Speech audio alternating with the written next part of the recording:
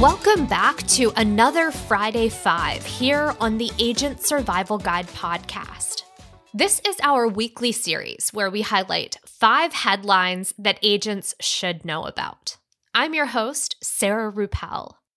Today is February 23rd, 2024, the last Friday of February, and I will take it because we are now less than a month away from the first day of spring, and even less time until we start daylight savings time here in PA. But enough about that, let's get into our list. Starting off at number 1. If you use Apple Music, chances are you might be a fan of the Apple Music Replay that comes out on an annual basis. This week, Apple announced that they plan to offer this experience on a monthly basis moving forward, as long as users, quote, listen to enough music, end quote. Some of the things users can expect to see in those monthly replays, your top artists, albums, and songs, in addition to how many listening minutes you clocked in. And just like the annual Apple Replay and Spotify Wrapped, you'll be able to share those details with all of your friends on social media with nice, colorful, pre-made graphics.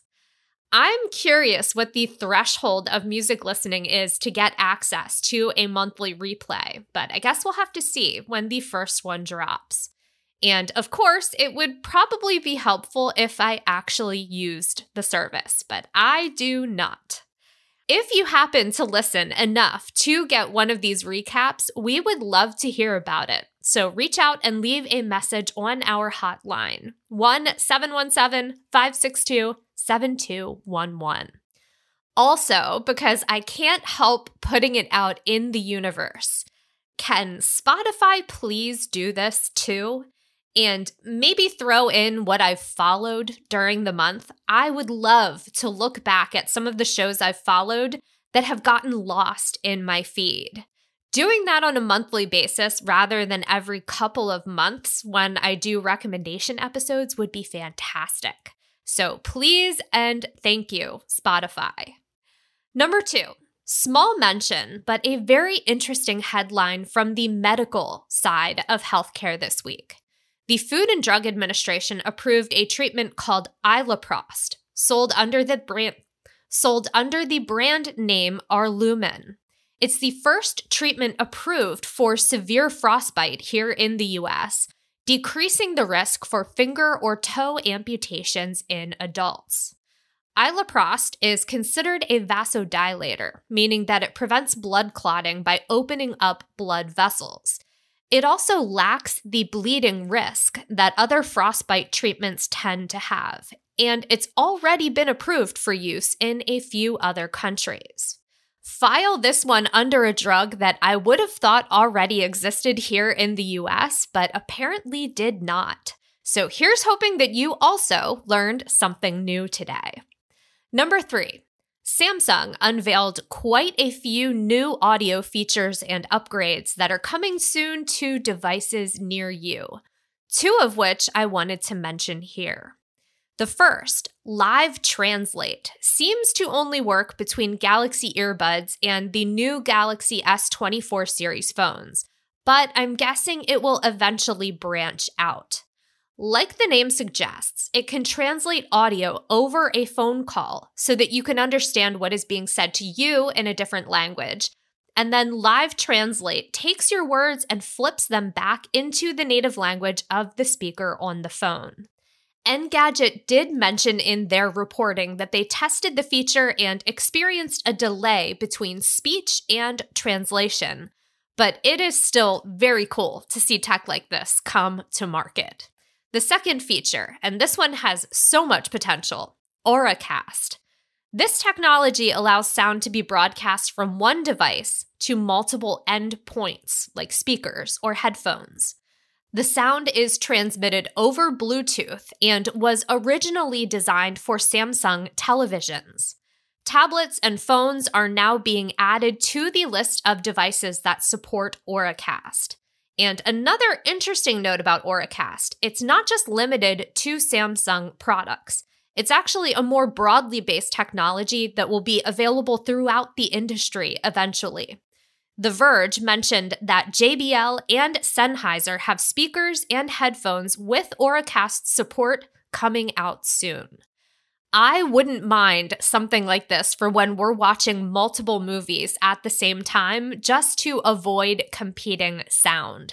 And definitely for listening to a podcast at home while cleaning and the necessary flitting from room to room. As I mentioned, Samsung did announce more than just these features. You can check out the others with the links in our notes. Number 4. If it seems like CMS has been on a roll publishing guidelines, notices, and drafts lately, that is because they have. On Thursday last week, they published the second part of their draft guidance on the Medicare prescription payment plan. The first part was published back in August 2023 and introduced the program and some of its workings. The second part is what was published last week, and that focuses on the finer details. Highly recommend checking that out for more info and monthly cost breakdown examples.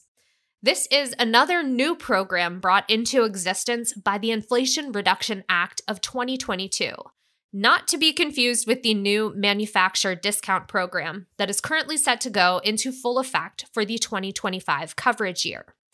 The new prescription payment program from CMS would allow Medicare Part D beneficiaries to spread out costs over the course of the plan year.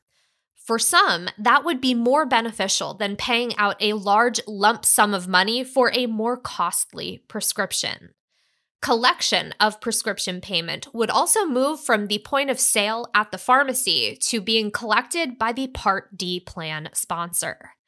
Couple more things I want to mention here. CMS is very clear in their announcement of this payment plan. It is not a way for Part D beneficiaries to save money on their drugs. It's simply a way to disperse cost throughout the plan year to avoid paying that one large lump sum at the pharmacy, which, as we know, can end up causing additional financial hardship or skipping medication. And then also, don't forget that in addition to the new Medicare prescription payment plan, there are low-income subsidies, abbreviated as LIS or often called Extra Help. That is a program meant to help with financial hardship by reducing the cost of prescription drugs. CMS recommends running your clients through both of these programs, checking to see if they qualify for Extra Help, and then also letting them know about the new repayment plan. Like many other legislative drafts, CMS did include a 30-day comment period for the second part of the draft guidance on the new Medicare prescription payment plan. According to the CMS timeline of the project, they expect to release the final version of the draft this summer. And then when AEP 2025 begins on October 15th of this year, Part D beneficiaries will have the option to opt into the Medicare prescription payment plan for the 2025 coverage year. Very exciting news for our Medicare clients. We will be linking to quite a few resources around this new program in the notes. Number 5, another frequent flyer here on the podcast lately. KFF recently published the results of a health tracking poll on 2 key healthcare issues, affordability and ACA. And no, we are not getting into politics here, but I do want to highlight a few numbers from the study that agents selling under 65 products should be aware of and what the takeaway is from those numbers. Close to 3 out of 4 adults surveyed responded that they are, quote, very worried or somewhat worried about being able to afford unexpected medical bills or the cost of healthcare services for themselves and their family, end quote. Official numbers came in at 74% on these surprise medical bills and 73% worried about healthcare costs. Those 2 factors topped a list that also included transportation costs, including gas, monthly utilities like electricity or heat, food, paying down debt, rent or mortgage, prescription drug costs, monthly health insurance premiums, and childcare. Knowing this information and that this is an area of concern for clients with under 65 health plans, don't forget about the ways you can help your clients offset those potential costs with other coverage. Specifically, accident insurance and critical illness plans. Both can be taken out for a relatively low monthly premium, but can help to offset the cost of an incident that a family doesn't have the savings to cover. Think especially those with high deductible health plans. We will be linking to that study in the notes so you can take a look at those stats and dig in deeper if you'd like. We also have links to a few episodes on those ancillary products and cross-sale opportunities. Highly recommend reaching out to our team here at Ritter as well. We would love to chat and help you get those products added to your portfolio and get you up to speed on selling them too. We will have the link to do that online, or you can call us and leave a voicemail at 1-717-562-7211 and we will help you get connected.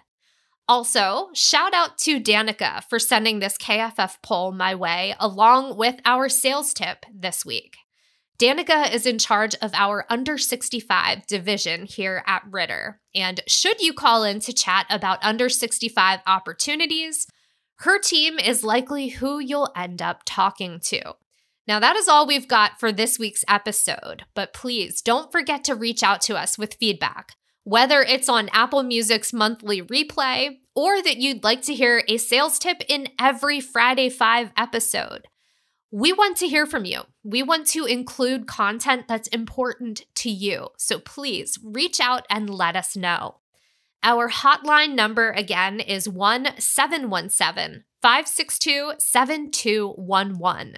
You can call and leave a voicemail, or you can email us at asgpodcast@ritterim.com. Thank you so much for listening. I hope you have a great weekend. Stay healthy and stay safe out there, and we will see you next week. The Agent Survival Guide podcast is a production of Ritter Insurance Marketing, an integrity company. This episode was written and produced by me, Sarah Ruppel, script editing and fact check by Tina Lamoureux, podcast design by Urban Rivera, artwork by Vivian Zhao.